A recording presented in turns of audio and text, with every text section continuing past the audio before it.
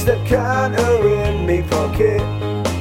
I'll fetch me running shoes from the van. Cause when you've got all hungry with no food in your tummy, then curry, I'm your man. Cause how we'll lose it is a mystery. It's like the changing of our wardrobes from a dire history. But it's the one making us non-stop. 50 kilograms is all we've got to drop. La la la la, la la la la, la la la la. Hello 50 kg droppers. Today we've got a very special guest, a man that is a triathlete nutritionist. I'll let him do his own introductions because, mine's regularly getting critiqued. So, welcome, James. Is it LeBaigue? That's it, LeBaigue, yeah. LeBaigue. Right, first time. Nice.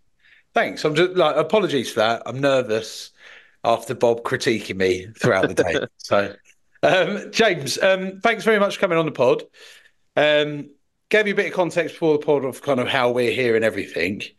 We've got an extraordinary amount of questions to ask you, but before we get going, if you could introduce yourself, your services, what you do for our listeners, that would be really handy. Yeah, sure. Well, thanks for having me on. I've been looking forward to chatting with you, actually. And your questions, which you sent over, I think are great. So actually, I'm really looking forward to going through them. So yes, my name is James LeBaigue, and I have two jobs, essentially. So one of them is that I work in general practice or family medicine. So I'm an advanced clinical practitioner, and I have a role pretty similar to a GP or family doctor. I also work in sports nutrition as well. So I'm a registered sports nutritionist. And within that sphere, I have kind of two jobs there as well. So I'm the head of nutrition at Hurry the Food Up, and we're a vegetarian-based website, which primarily focuses on helping people lose weight healthily and sustainably over time with a vegetarian diet. And then I have my own company, Nutrition Triathlon, and I work with amateur and professional endurance athletes. And when I say athlete, it's pretty much anyone who just wants to get involved with endurance sports. So whether it's kind of looking at weight loss and doing a bit of running, whether it's someone doing their first half marathon, all the way up to people doing Ironman triathlons and working with elites, I kind of cover it all. So I do quite a lot of different work, but it's all super fun and keeps me busy. Lovely. Very busy, I should imagine, with all that. Yeah. I've got to ask you about marathons, right? So I completed the London Marathon last year. Completed is the optimum word. It took me 7 hours. I didn't really complete Couch to 5K beforehand, but just went, right, time to get it.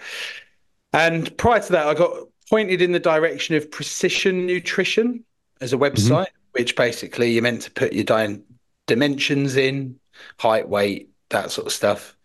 And then they give you a pack of nutrition that you're meant to put in your body when you're running a marathon. Halfway through the marathon, my hands had swollen, my legs had swollen, everything had swollen because I took too many salt tablets, according to the ambulance woman. What is the actual recommendation of a marathon runner? And we also had a guy messaging talking about the gels and the kind of science behind the gel and what does that all mean. So if it's all right, I'll start there because that's been bugging me for months. That's fine. So show the photo, Ian, of your hand as well. Yeah, I mean, it sounds like that was pretty impressive then. Well, yeah, yeah. I was 160 kilograms when I did it. So fair enough. Yeah. Well, it's a pretty great achievement anyway. So, okay, in terms of salt intake, sodium intake when you're running, it's more important rather than just talking about intake like over a marathon or over any distance. It's actually more important to put it in perspective of how much fluid you drink, because the amount of salt you have and salt capsules you basically, whereas something like carbohydrates, you might say 30, 60, 90 grams an hour, you can't say 250 milligrams of sodium per hour. You have to put it per liter of fluid. So the recommendation is for about 500 milligrams of sodium per liter of fluid. There's quite a variety in how much you should consume, and it does just depend on personal physiologies, like how much you sweat, how much, like what the temperature is, the climate, that sort of thing. So people in their sweat can lose anywhere between maybe 250 milligrams of sodium up to about 2000 milligrams of sodium per liter of sweat. So you have a real big variety. Interesting you said about that though. So do you know how many tablets you took? The website told me that I should be doing, I think it was like one every 10K maybe. So I was doing that, but I wasn't running after the 14th K because Right. I was just fucked. So Yeah. I was walking and I wasn't sweating as much. Okay. And so, I mean, I guess then you took one every, so what, you took four over the whole race? Yeah, and then I also had some solution in. I had like a backpack with some sort of solution in. I was told Okay. to drink that. I was drinking that. I think that had more sodium in it. Yeah, normally. And then I'd had like gels, water, that sort of thing.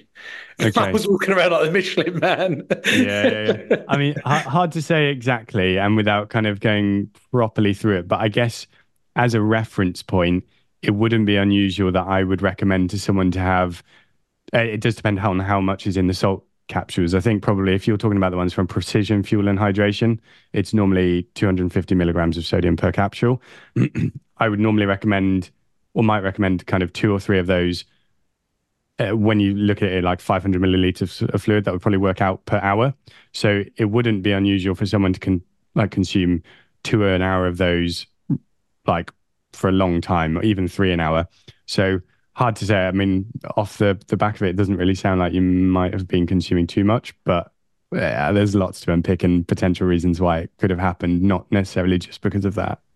Yeah, Were you drinking a lot of liquid? Were you drinking lots of water? stupid about. So I had that water on my back. Then every single station I was stopping at, I was getting a drink because I was Right. worried about getting cramp. So I was trying Yeah. to avoid So that. because the reason I say about it's more important to consider the sodium intake per liter of fluid is that's actually far more important because what one of the things that people can end up doing in the marathon or any endurance event is they actually overdrink with water. So they drink too much water. And what happens is you actually end up diluting the amount of sodium in your blood. So you actually have low sodium levels. And it's because people just keep consuming water because they're hot, sweaty. And that can lead to problems as well. That's what the ambulance woman said. She said, just do not consume anything more. And I had another Yeah. like 5 miles or whatever it was to go. Right. I mean, it could have actually been you had too little fluid, sodium. It's one of those. It's so hard to say, especially in retrospect. Yeah. But Fair enough. Well, that's not the point of the pod. That was me that's been itching my brain for months. So, in short, I'm about 156 kilograms at the moment. Bob, you're. What was I this morning? 166 point something, was that? Yeah. John? Yeah, about that. 118. 118. Yeah. We're on a weight loss competition for the month. That isn't really the point. The point is to try and consistently lose weight for a period of time. Tried keto, tried all forms of different diets in the past. Diet strategy I'm going for at the moment, 2,200 calories a day, loads of walking, and then now I'm going to start introducing some like gym sessions, boxing sessions, that sort of stuff. Bob, what's your strategy? Almost exactly the same. Not doing the boxing sessions, but I am doing a lot of walking and a lot of weight sessions here. I've probably doing like I'm trying to exercise every day. The last few days I've done twice a day. Yeah, just trying to, but nothing that's take like like I say uphill walking, for example. Nothing that's going to injure me. And John? I was going for 1,500 calories a day, so I was trying quite extreme calorie deficit and calorie restriction. Potentially building a bit of exercise in at some point, but it wasn't a key focus. but I'm going to change my strategy to fasting because there's a guy in the group that's getting some pretty good results from it, and he's also convinced me that fasting's better for your metabolism long term than calorie restriction, daily calorie restriction. So I'm going to change tactic as of this weekend. What food have you been eating, John? Oh, right, yeah, and I've been eating a lot of mashed potato, samosas, and fish fingers.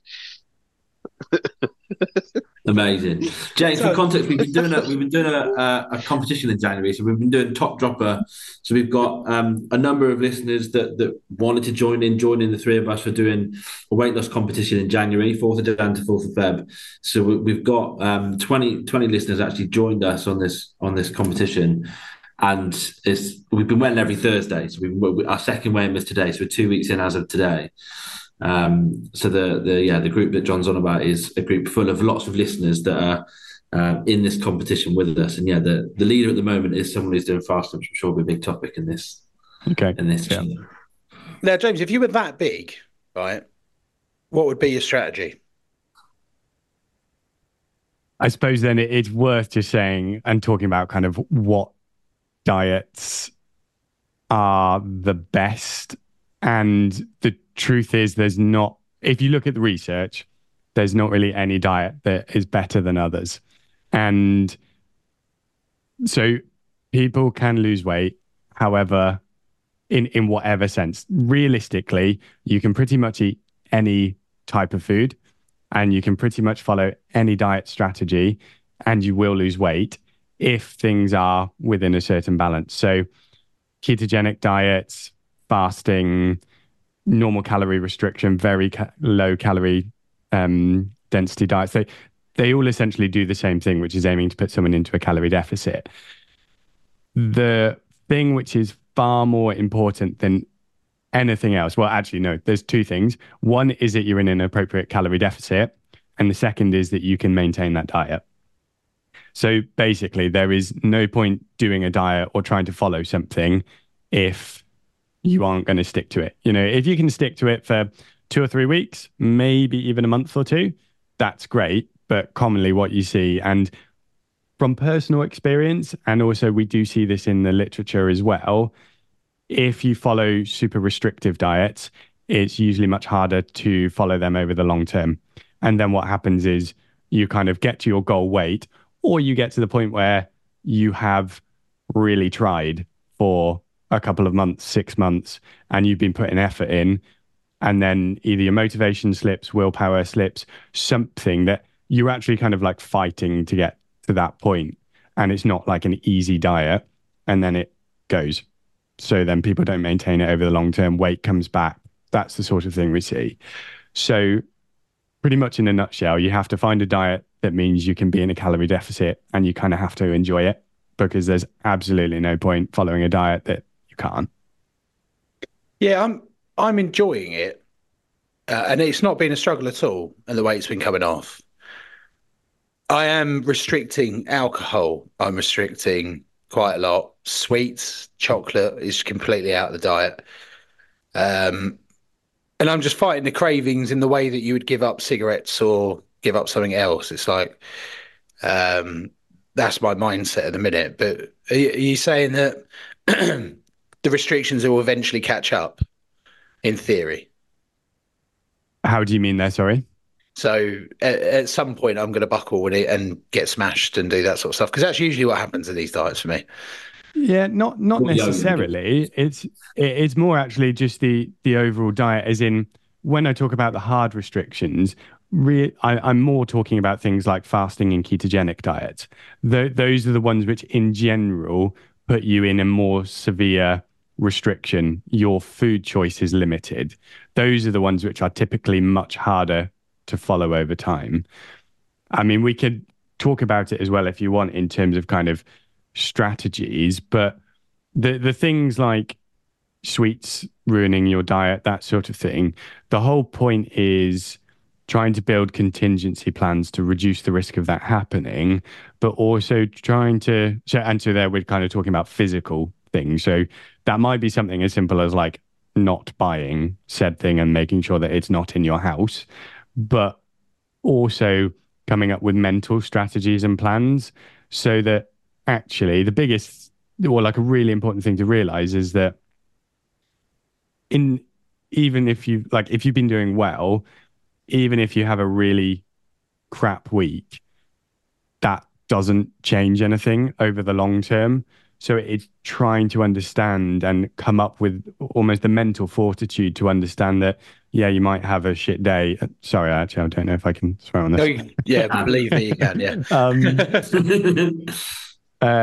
You might have a bad day, a bad week, but actually, if you zoom out a bit and you say, well, at the start, and this is why that consistency is so important, because actually you need to be thinking like a year, 2 years, 3 years, your life.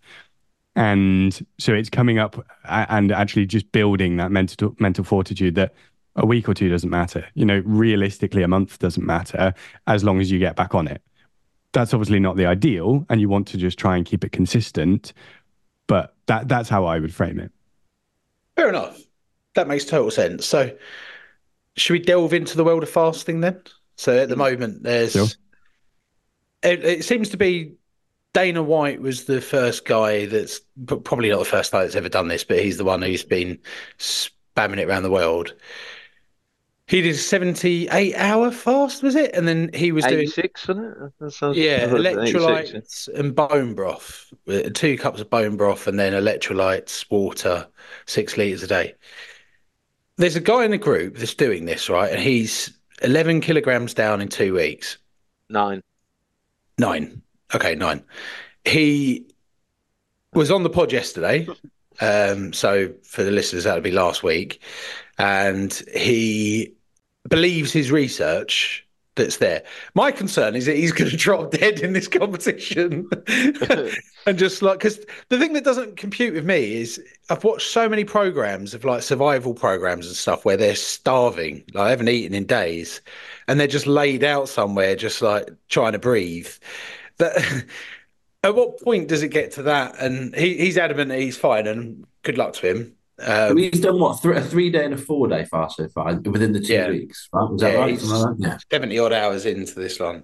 And then when he's not fasting, he'll be having pints, having curries, whatever. He's enjoying himself, and then knowing that the fast will rewrite that, and actually has rewritten it plus 9 kilos. I don't think he's having that many pints and curries though. He's letting us know that he's having. No, but I guess he's not. He's openly said he's not bothered. He doesn't count calories. Not bothered about that side of things. So I guess he's living, his version of normal life, and then it's just doing the fasting. Mm-hmm. So, what's the science?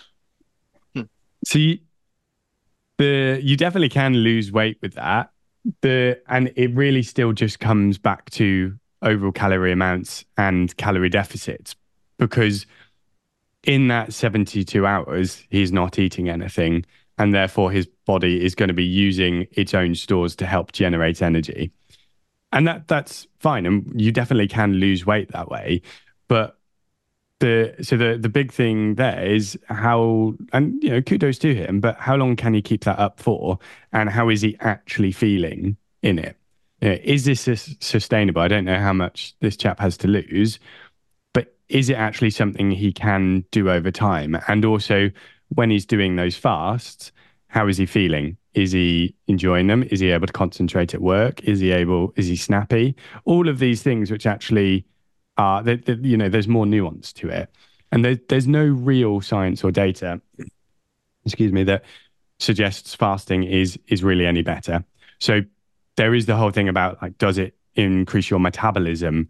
And autophagy, this is that big word that gets thrown around as well. It's the same if you follow a calorie deficit diet. So if you're just in a reasonable calorie deficit, you're getting the same sort of results. So unfortunately, and it's the same as things like time restricted windows, there's no magic to fasting. It's you're finding a method which allows you to get into a calorie deficit. If you're not eating for 3 or 4 days, you have to eat a lot in those other periods to make up for it, in the sense of, like, you would have to eat a lot to be able to balance that out. So it's the same as if you just ate one meal a day, you would lose weight, and you're not fasting as such, and you're eating every day, but your calorie amount is so much lower that you're still going to lose weight. And what about Because if you're a Go on. project, Cheers. Yeah, long-term impact on the metabolism. That's the key one for me, and the key thing that Max is saying, that when you fast, it's not going to sort of permanently damage your metabolism. And he's got some book where he's read that. Whereas, yeah, eating 1,500 or 1,700 calories over an extended period of time can permanently damage your metabolism. By many accounts that I've read. So is that true? Not really. So there's an element of that, but there's some nuance to it in that if you're in a calorie deficit and you're in a calorie deficit every day for a long period of time, your metabolism definitely does start to slow, because your body is it's very clever, and it notices that you're not getting enough food and enough to kind of maintain its normal day-to-day processes. So what it starts to do is slow things down. It slows your metabolism, because the slower your metabolism goes, the less calories you use. So it starts essentially slowing things or switching parts of your body off. Females, it's one of the things which is all the rage in sport at the moment, for good reason, but females can lose their periods. And that's because their body has noticed that they aren't having enough calories. It needs to preserve some energy for its other vital functions, because reproduction in that sense isn't vital, and it shuts them off. Wow. I read that in Exercised, was a book that I read recently that was saying that if you're in a really big calorie deficit, your body stops the reproduction because it's conserving energy and stuff like that. It makes total sense. That's actually that book makes sense. So just with that in mind, so I'm massively overweight, right? So say I can continue this diet that I'm on, which is I've set 2,200. Most days I'm under 2,000, right? So I'm in a caloric deficit because my maintaining calories are, I think some website told me it was like 3,200 or 2,600 or something, right? Because I'm a big chap. So for me to lose this weight is going to take me months, just doing what I'm doing now. Or what we're saying is, basically what we're saying is in a few months' time, to carry on and lose my weight, I'm going to be by default slowing my metabolism down by the end of it. Yes and no. And so what you can do, there's different strategies to essentially reset. So you can have what's called refeeding periods. So you essentially imagine if you followed. I mean, it's almost the same as having your curries and pints between the days of fasting. But so if, let's say, you stick to your amounts now and you keep losing weight and it's really sustainable, and then in 3 or 4 months you find you're doing exactly the same. You're doing the same amount of exercise, you're eating the same amount of food, but you've stopped losing weight. Now, that might be because you have just got to the point your metabolism has slowed down. You need to change things. You could have less calories, but actually that's probably not the right thing to do, because what you need to do is reintroduce some calories back to your body so it says, okay, things are all right, and it resets you back to balance. So usually what we suggest is 1 to 2 weeks of a refeeding where you go up to maintenance or slightly above, you reset your metabolism, and then you start again. So it's not anything too dramatic. To confirm on that, every 2 weeks you'd have 1 day of that. No, so it would be for 1 to 2 weeks, you would have for 1 to 2 weeks, you would have every day being back at maintenance calories or back just over to reset your metabolism. After how long of under eating? Same period, 2 weeks. Just depends, really. Keep on with what you're doing, and if you get to the point that it's not working, it can't be 2 weeks, John, because otherwise it would be 2 weeks on, 2 weeks off. And you could realistically go for months like this, and at the point where you stop losing weight, you just have to honestly ask yourself, what's changed? And if you can truthfully go through everything, say, I haven't started snacking more, I haven't started sneaking in a couple of pints, something isn't different, then actually then that might be worth a refeeding strategy. But I genuinely thought you were saying 2 weeks is up, and I'm like, Deliveroo. we're 2 weeks today, aren't we? Yeah. Yeah. No, afraid not just yet. But do you know what's interesting though, James, is that we've had someone else on here recently, a guy called Brian O'Keefe, and he lost a huge amount of weight. So he lost 10 stone in 7.5 months. And what he was saying is how we did it was big caloric deficit that went on for months, and then basically when you find that your calories. So he said do 2,200, for example, set that as a kind of guide, which Ian and I have both adopted. And then when you realise it slows down or you're not losing the same weight, and then just reduce and reduce, which is then he goes to the 1,800, 1,700, whatever that might be. That makes sense what he's saying. He's hitting that point that you're talking about because he lost, he is consistently sticking to it. And then he's just slowing his metabolism down, I guess, which is then meaning he's having to go more drastic to continue the weight loss. Yeah. Wow. Is there no so what about permanent damage to it? Because I've heard that you can permanently damage it. I'm not aware of any permanent damage that you can do through it. So, and again, if you are doing this where every 2 or 3 months, or at the point where things slow down, you're then being sensible. You're not doing it too drastically to start with. That's also really important. And then you're having these refeeding times. I'm not aware of any evidence that says that your metabolism can be permanently damaged by it. It might take some time to restore it if for example, if you've been doing it for years and years, but you definitely can get back there. And also, you said that not too drastic at the start. Surely, if you're doing fasting, that's the most drastic, right?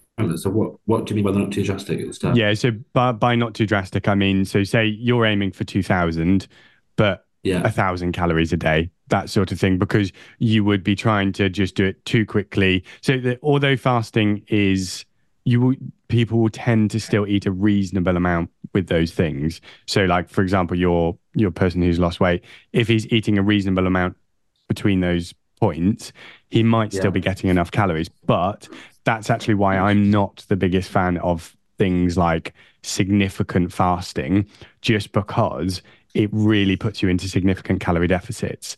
Now, there are some diets which are meant to do that. And so there's research going into what's called very low calorie diets, where people are eating or consuming around 800 calories a day. And I mean, that's mainly in type 2 diabetics, and they're looking at trying to reverse type 2 diabetes. And there are potentially some benefits to it, but this then comes all the way back to consistency and longevity, because if you're still, even so, your chap has lost, what do you say, 9 kilos? Put it into perspective. If he needed to lose another 40, 50 kilos, would he be able to keep doing that same approach over the long term? And if that truly works for him, he finds that okay, then if you're getting to that goal and you couldn't get there any other way, that's fine. Like it although there might be some key principles that might be like that are good to follow, and that's getting things like fresh fruits, veggies, fiber, that sort of thing into your diet, because we know that's healthy. The ultimate thing that you're looking for in this scenario is weight loss, and it's what's going to get you there. That makes a lot of sense. So, and in theory, if he can keep it up, then fair play. But I've never seen a man more motivated to win a chopping board in my life, because that's the prize. Nice. I've got one more add-on to that. So just, you're talking about, okay, so that's the caloric deficit that is the goal, right, over any of the diets. And we've also been spoken about not being too drastic. So is there, rather than saying, is there a set calories like that I'm looking at or Ian's looking at, if you were going to suggest someone to lose weight, would you suggest a certain amount of calories below what their maintenance are and not go above that or below that figure? Yes, within reason. So the kind of, I guess, gold standard, and this is based on losing the highest amount of, or the highest proportion of fat versus muscle, is 500 grams to 1 kilo of weight per week. That's the sort of amount that you would get the best preservation of muscle mass, which is essentially 500 grams. What? Sorry, Half a kilo to half a a kilo. kilo, so 0.5 to 1 kilo of weight per week. That's kind of like Oh, the right. gold standard of like losing weight at a rate that isn't too fast Yeah, and that's preserves not quick muscle. enough. But Perfect for I the mean, Premier League, though, gents, isn't it? That's the Yeah, guidelines. it is good for the Premier League. Yeah. yeah, and I think everyone just always that's just not quick enough.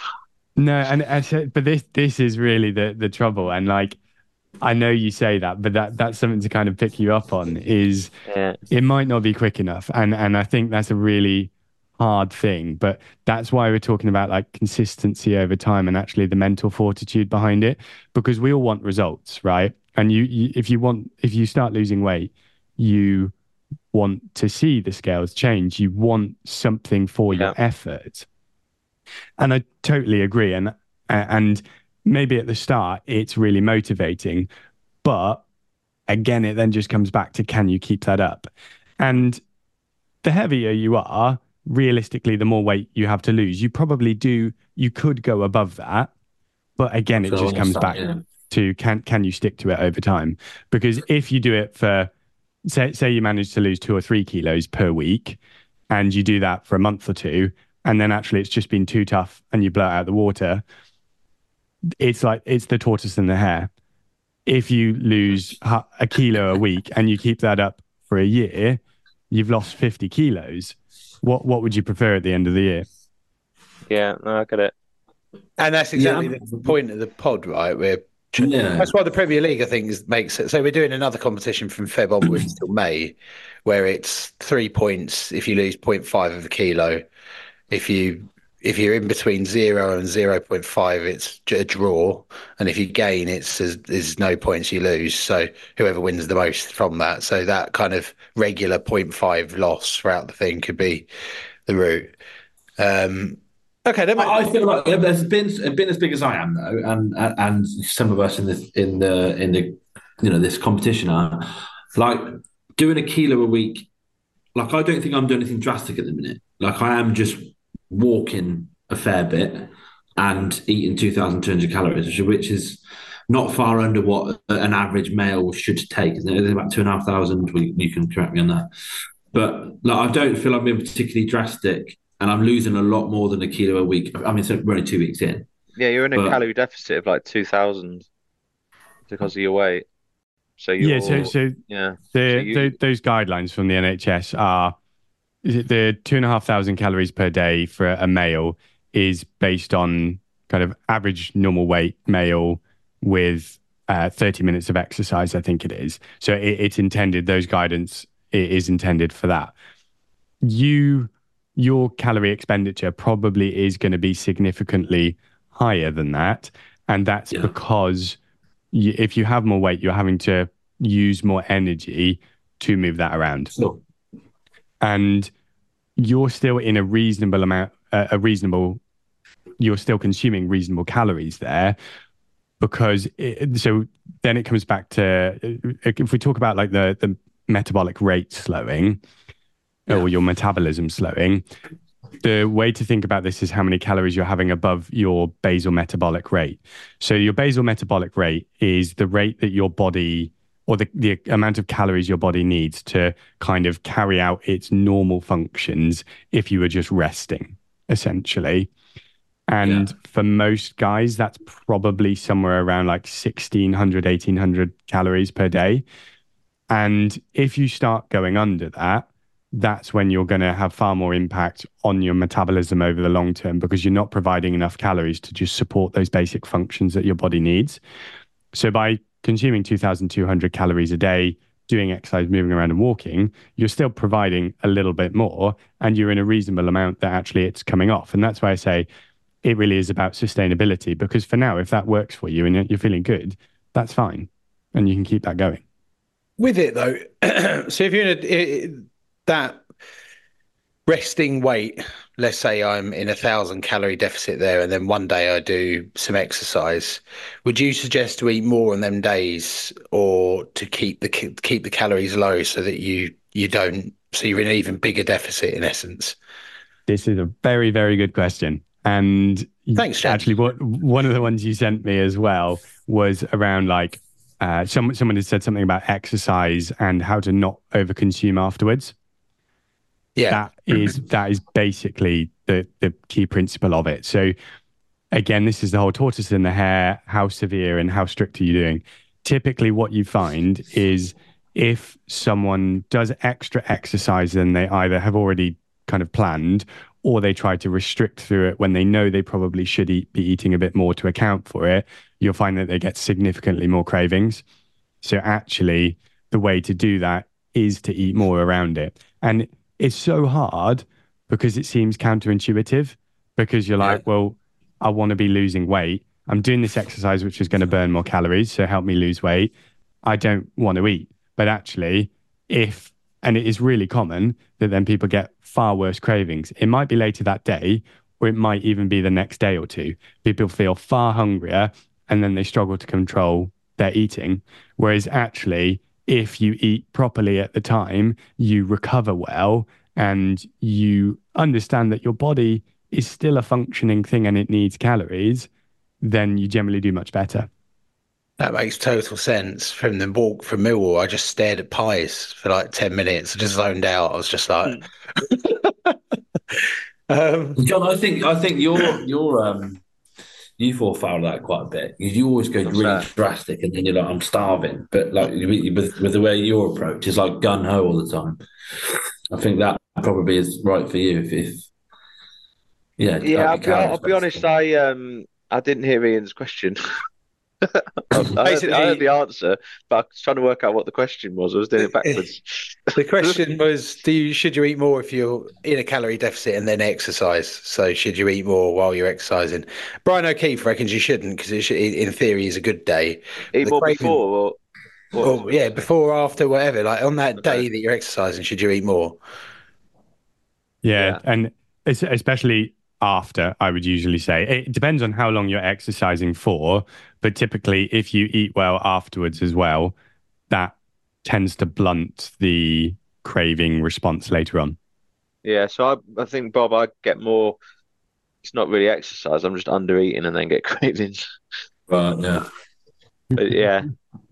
So James, you would suggest then, before we move to the next question, then basically any diet that's where you're not doing like fasting, for example, you would suggest at least be having the calories of your basal, what was it, basal metabolic intake. Rate.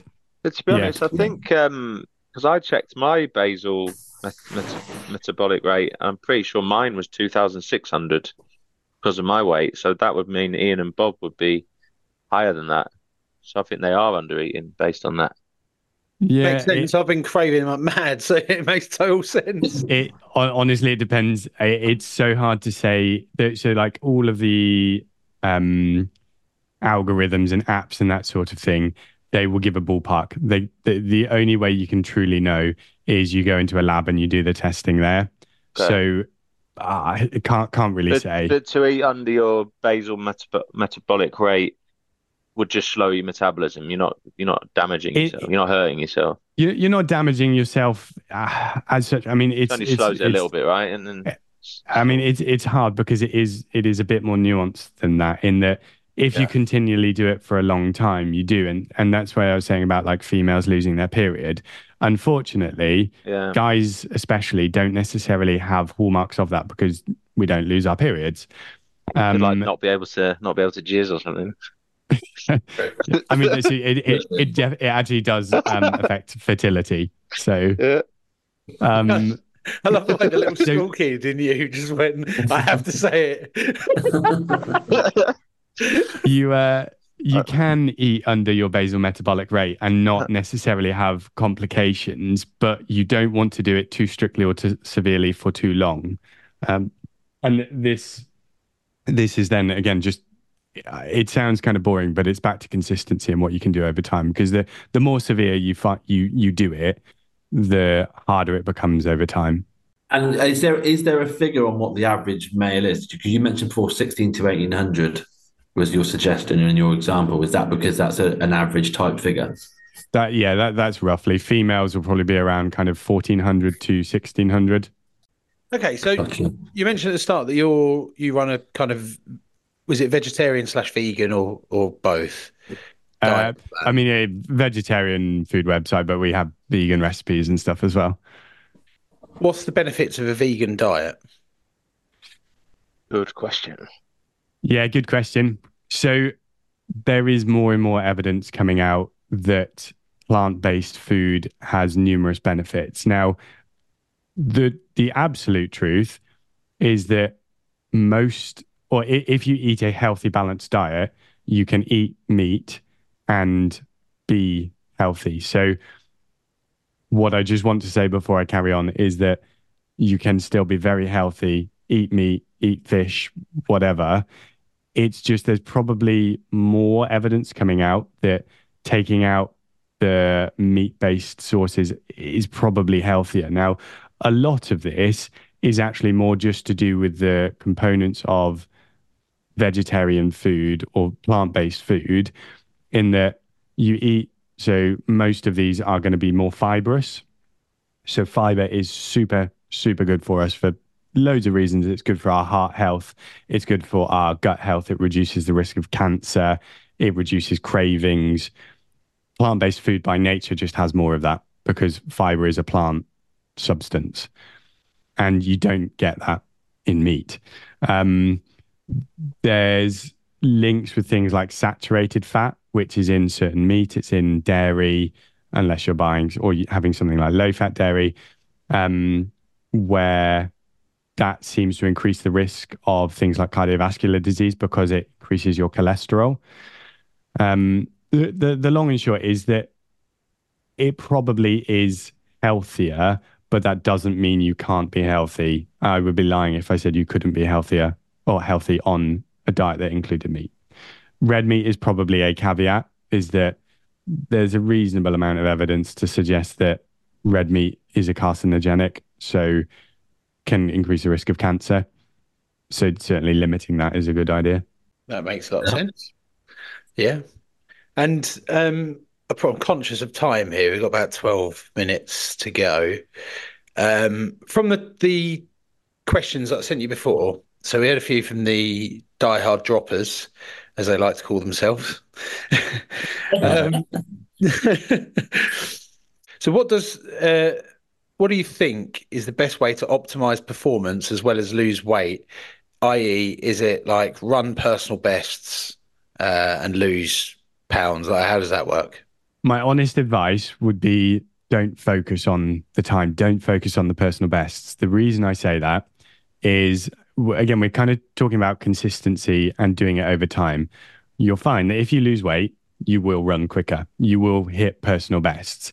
And it's just a bit of a mindset shift. And I will always talk about this with anyone that I work with. While you're trying to lose weight, try to lose weight as your main goal and not training for performance.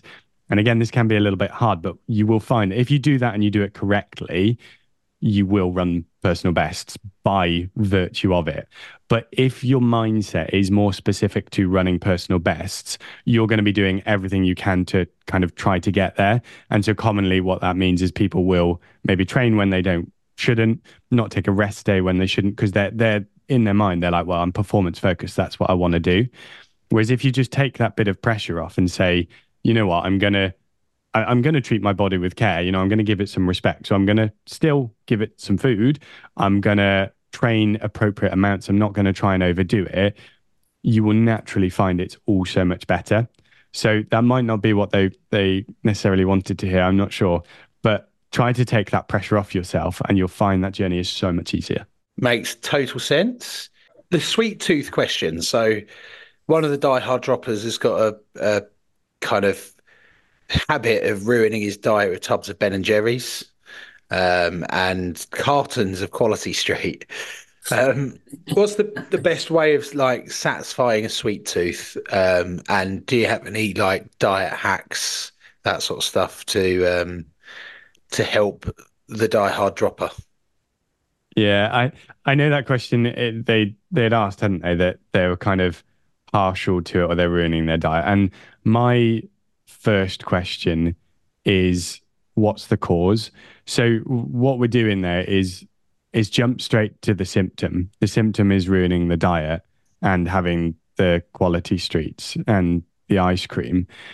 If you just focus on that, you're kind of missing the point a little bit because you're just trying to paper over the cracks of the end result. So we'll talk about it, but actually it's better to go a step backwards and say what gets you to that point where you're feeling the need to have a tub of ice cream or a tub of quality streets. So is there something which actually is going to be far more beneficial for you to fix or work on than actually just focusing on what can you have to fix your sweet tooth? So that might be, are you really struggling with work? Was it a really hard work day? And that's what triggers it. In which case, do you need to find other outlets? Do you need to find other hobbies? Is it relationships? Is it you've got that food at home and that triggers you? Is it the way you walk home? You always go past a certain billboard which says there's an offer for this and you go, I want that when I get home. Could you walk a different way? Basically, what I'm saying is normally there's a self-reflection that's needed. If you actually want to solve that sweet tooth and fix it and actually make positive changes, try and work out what's causing that. Because if you can fix that, then you kind of negate that need for coming up with a sweet tooth or an option for the sweet tooth. However, that said, you might completely optimize that and you're still like, I really want some ice cream or whatever. Two things really. Firstly, just remember that if you do that, don't worry. Like, it happens. We're human and you're human. You can get back on track. If you think one day means absolutely nothing over the next 6 months, that's really important to say. And then it's honestly just about finding things which work for you. So generally, high protein, if you can find it with some fiber, is a really good way of satisfying cravings. And sorry, I should probably also say as well, this is where you kind of want to optimize things like dinner and why it's important to talk about things like fiber and protein in your dinner. And maybe we don't have time. Maybe we could chat about it in the future if you ever want to. But if, again, this is kind of like if you're trying to do it as severe as possible or you're trying to restrict, actually, if you had a better balance of nutrients in your dinner, would you find those cravings are far less? Because that's commonly what we find as well. If you eat more protein, you eat more fiber, those are the most satisfying nutrients that we have, and they're also lower in calories. So you might find that actually, if you eat a shitload of veggies with your dinner, you have some satisfying protein, whether it's meat or fish, those cravings are going to be less. Okay, and there's one question that came up quite a lot, which was if you had a blowout, and on the pod last week we had Wayne Mardle, darts professional. He was talking about eating 7 pies of mash in a day plus a Chinese and 12 pints type blowout. What is the actual damage that does? And is there a point where the body just can't store that amount of food? So think of it as like there's a caloric deficit, like lower bar is like the lower that you can get to. Is it the other way as well? Is there like yeah. So you can't absorb all of that. So a large amount of that will have just been pooed out, basically. So it probably will have had some pretty unpleasant shits in the following days. You can only absorb so much, and exactly as you say, some of that will have been, but the damage of having a blowout like that is really insignificant, and over the longer period, you have to be eating 500 calories extra, 1,000 calories extra every day just to put on half a kilo in a week. Sorry. So you're saying like if you eat like 15,000 calories, you wouldn't gain like 5,000 of them. You just shit them straight out. Yeah, I mean, sweet. Yes, I wouldn't recommend it if I'm honest. And if you do it regularly, and there's problems with that because that will still irritate your gut. Yeah, it's not a good idea. But that's just why it's so important to say, like, just try and roll with it a little bit because these things happen. And if you actually adopt the mindset of like, yeah, that wasn't quite what I wanted, I messed up.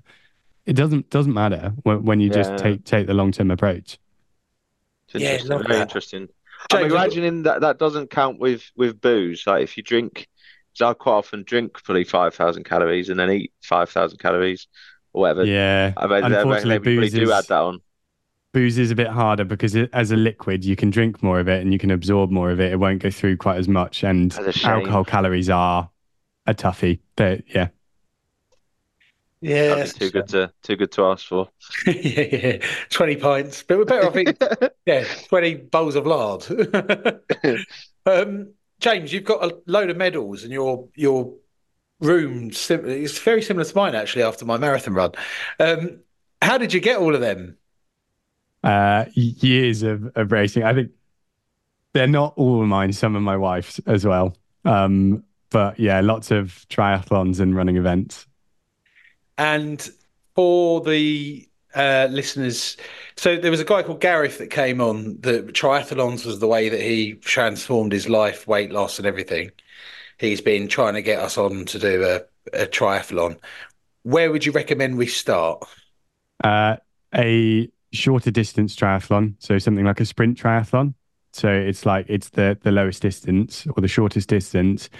Join a group, join a community, and literally just have fun with it. Like the triathlon community is really, really nice. They're a really supportive bunch of people, and it's a heck of a lot of fun. So that's what I would say is like join a community and try and find that side of things. And if you want as well and you're interested in nutrition, I've got a triathlon nutrition channel on YouTube. Yeah, I'm all over that. So there you go. What other stuff have you got to plug as well? Because the diehard droppers, they only know us as their weight loss guidance. So yeah, how does people get in touch with you? What have you got on? That sort of stuff. Yeah, so there's Hurry the Food Up. So Hurry the Food Up on all social media handles and hurrythefoodup.com. So as I say, we're a vegetarian website. We have some free meal plans if you want to check them out. If you want to try a vegetarian meal plan, we've got them for weight loss. We've got them for active people as well if they want to look at kind of muscle building, that sort of thing. And then I'm Nutrition Triathlon. Again, all social media handles and nutritiontriathlon.com. If you ever want to come and have a chat or send me an email, I'm always happy to answer questions. Love that. And have you run a marathon? No, actually. Marathon is one I haven't done. Yeah. Yeah, fair enough. But future. I mean, I expect the first time I do one will probably be during an Ironman. That's kind of what I'm expecting. Fair enough. So you're going for like a crazy one? I will. Probably. It was going to be this year, but because family circumstances have changed, I've decided to delay that for a year. Yeah, fair enough. Understandable. James, have you? Did I read something that you worked with the British triathlon team, or you coach at some level with the British team? Yeah. So I mean, I'm a British triathlon qualified coach. So I'm a level 2 coach, and I've also raced for the Great Britain age group team in triathlon as well. So I raced at the European Championships a couple of years ago. So you're like rapid. Like I'm reasonable, but I still get absolutely blitzed by the fast guys. And fast guys and girls. What's the strongest out of the three? Probably bike for me is what I'd say. Nice. I think the bike will be fine. It's bike, swim, and run, right? Yeah. And it's normally swim, then bike, then run. What happens when you're wet, though? Do you dry off and then change? No, well, it depends. And certainly if you're doing a sprint triathlon and you're doing it as the first time, like you don't need to worry too much about equipment in terms of like being super slick. And so some people, when they're doing it a lot, they'll try and go through transition, which is the area you go to like between each discipline. You can just take your time. But yeah, basically you wear something like a tri-suit, or you could wear some cycling shorts, and then you just wear that through the whole thing. Or if you want, you can get changed in transition, especially if it's your first time. That's fine. Well, it might take me a day to do each discipline. I might have a little lay down in between as well. That's amazing. So, James, thank you so much for coming on. If you're up for it, we'd love to get you back on and chew your ear off a bit more about all of this sort of thing. But yeah, thanks so much again. That's insightful. And I've learned loads from that. I have. Yeah, I think you've actually turned my head away from doing a mad fast just to be. Yeah, me too. I think I've changed mine again. Well, I One tell thing you we what, didn't- we'll we didn't do ask it you- again in a little while, and you can tell me how you've got on and what you've ended up doing. Yeah, Yeah, 100%. nice. And Let's do that. just quickly before you go, is a high mash diet recommended thing? Yeah, what's your thoughts on mashed potato? Because I find it fills me up. Like, have a Do you- big bowl of mash, and then I'm just not hungry. Yeah, honestly, that's fine. Like if you find that that's okay and that works for you, my advice to take that the next step further is just add a couple of what we call non-starchy vegetables. So like broccoli or I know some spinach leaves, that sort of thing. It'll fill you up even more, but won't really be any calories. Nice. There you go. Nice. That's the way to Thank you very perfect the much. mash diet. Love that. Love the mash diet. James, thank you very much. Cheers, James. Appreciate that. Thank you very Thank much. you very No much. worries at all, chaps. Good to speak to you. Cheers, bye. We've got some diet plans, health scans, sugar bans, fitness fans, PTs, injuries, laying off the Chinese, ball games, gym chains, protein gains and skin tight tops, and we ain't gonna stop until we hit the 50k. Drop, drop, drop, drop, drop, drop, drop. No excess fat, no FAT, no curry bag, no guarantee. Rough or buff, lean on me. We'll end up as fit as a bear.